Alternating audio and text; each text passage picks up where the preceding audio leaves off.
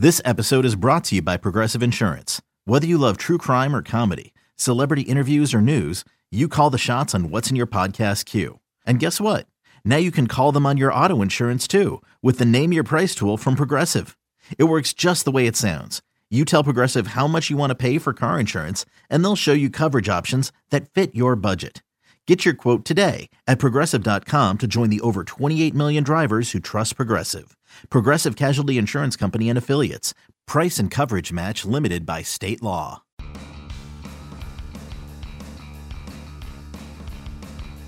You're listening to MLB.com Extras, brought to you by MLB.tv. It's baseball everywhere. Hi, everybody. Thanks for tuning in. I'm Anthony Kastrovitz, and this is our latest look at the Minnesota Twins. I'm joined by Rhett Bollinger. And Rhett, obviously, big shakeups in the front office with the Twins, and we knew Derek Falvey and Thad Levine were taking over. Finally heard from those guys in the wake of the World Series. Falvey, of course, maintained his role with the Indians through their World Series run. So we finally got to hear, in real terms, their vision for this organization and their long-term expectations. What did you take away from their press conference? Well, it was an impressive showing from both guys. Obviously, very intelligent, coming from organizations that have won recently. Obviously, the Indians, Twins had to wait until the World Series ended to announce Falvey, who was assistant GM there for the last, I believe, 9 years.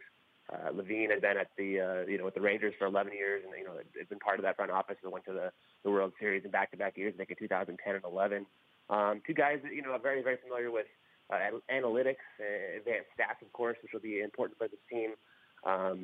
Kind of coming from an old school organization. Obviously, Terry Ryan, more of a scouting background, whereas these guys are a little bit more analytical. But at the same time, they both kind of said that the whole thing is kind of marrying the analytics and the new stats with the old school, kind of foundation of scouting and development. So it was a good sign. Obviously, this organization has a lot to kind of do to get back on track after losing 103 games. But the kind of ideas that they had certainly were kind of refreshing to hear. Kind of new life injected in this organization. And as I said, they definitely have a lot to do, whether it's fixing the minor league system to, upgrading the front office to adding more people to it in terms of analytics staff and department. There's a lot to be done. But for that first kind of press conference there on Monday was definitely a good sign of a new era for the Twins.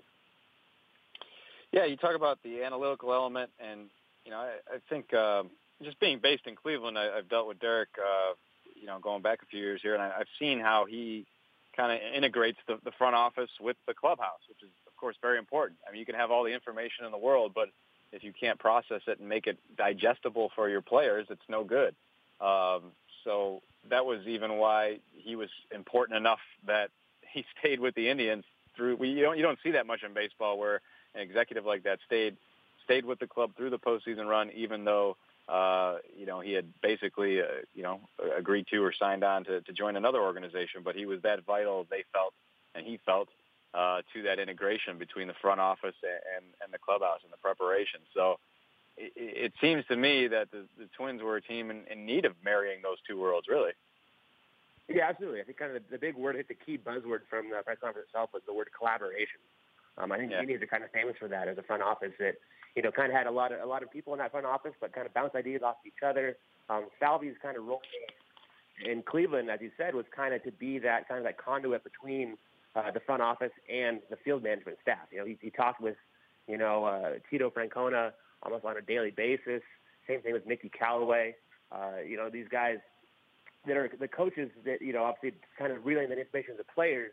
He was kind of there to kind of help explain that and kind of tell them what they've seen from the front office. I think with the Twins, we'll see that too. We'll kind of see some of that where, this front office will be in collaboration with Paul Molitor and his staff. As we know, there's been some coaching changes.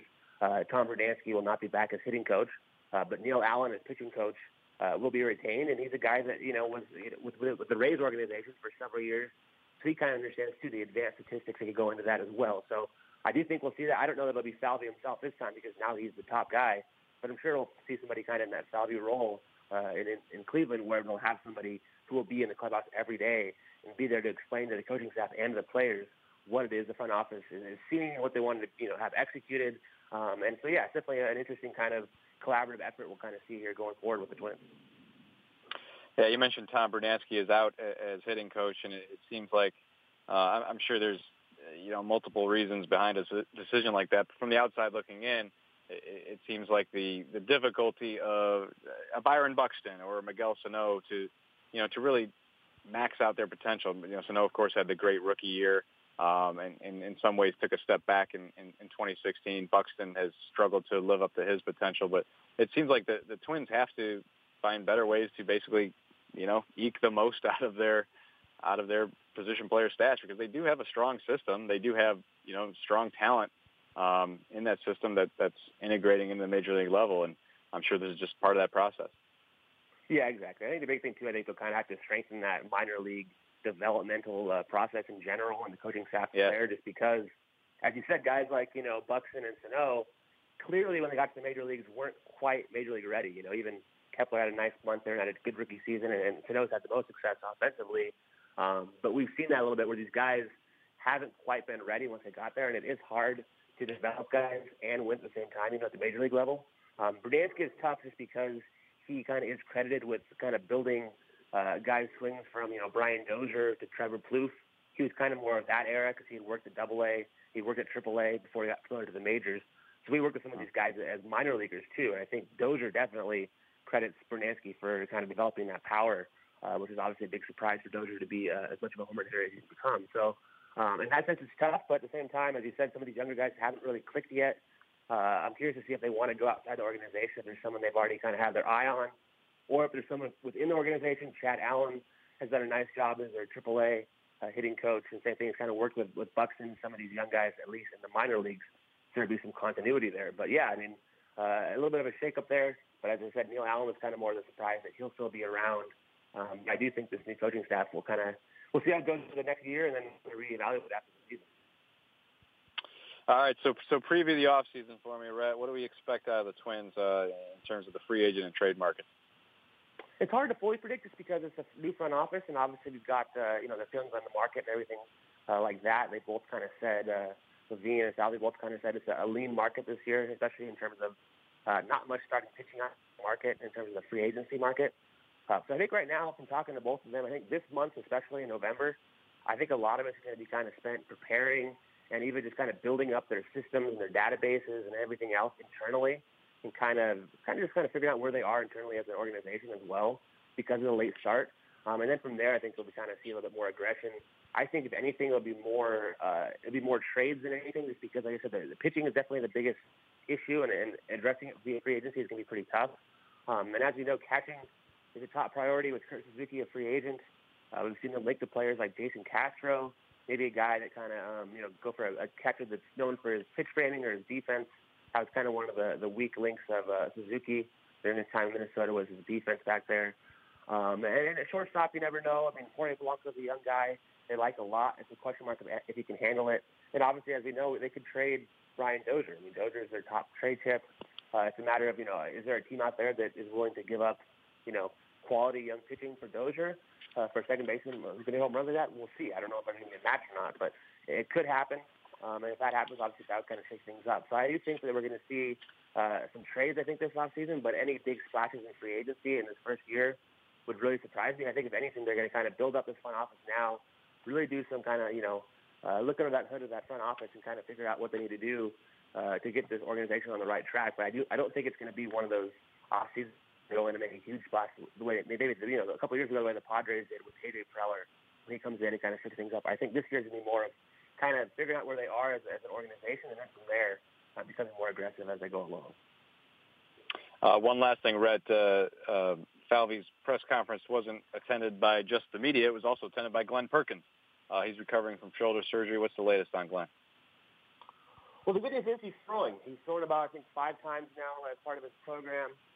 Obviously, he had torn labrum, which is a surgery that definitely does not have a great success rate, but so far throwing with no issues. He's going to continue his throwing program for the next couple of months here. Said he should be ready to go by spring training. But even he said at 33 years old, he's not really sure how he's going to be when he comes back. Is the velocity going to be there? Probably not going to be what it was, that's for sure. He's got to kind of learn to pitch, with maybe less velocity and see how he feels. But good news is he's healthy right now in a sense that he's able to throw with no issues.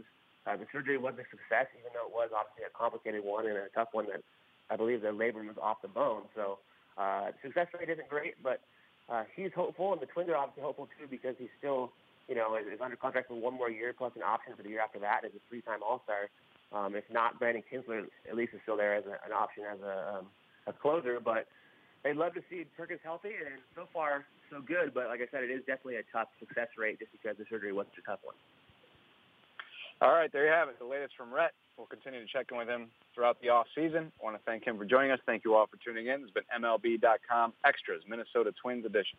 MLB.tv Premium, the #1 live streaming sports service, is celebrating 13 years. Watch every out-of-market regular season game live or on demand in true HD. Real-time highlights, live look-ins, pitch tracking widget, and more. MLB.tv Premium includes a free At-Bat 15 subscription. Watch live baseball on over 400 mobile and connected devices. Watch at home, in the office, or on the go every night on every device. Blackout and other restrictions apply. Visit MLB.tv for details. Okay, picture this. It's Friday afternoon when a thought hits you. I can waste another weekend doing the same old whatever, or I can conquer it. I can hop into my all-new Hyundai Santa Fe and hit the road. Any road. The steeper the better. Because my all-new Santa Fe is available with H-Track all-wheel drive, so I can hit the trail without a worry in the world.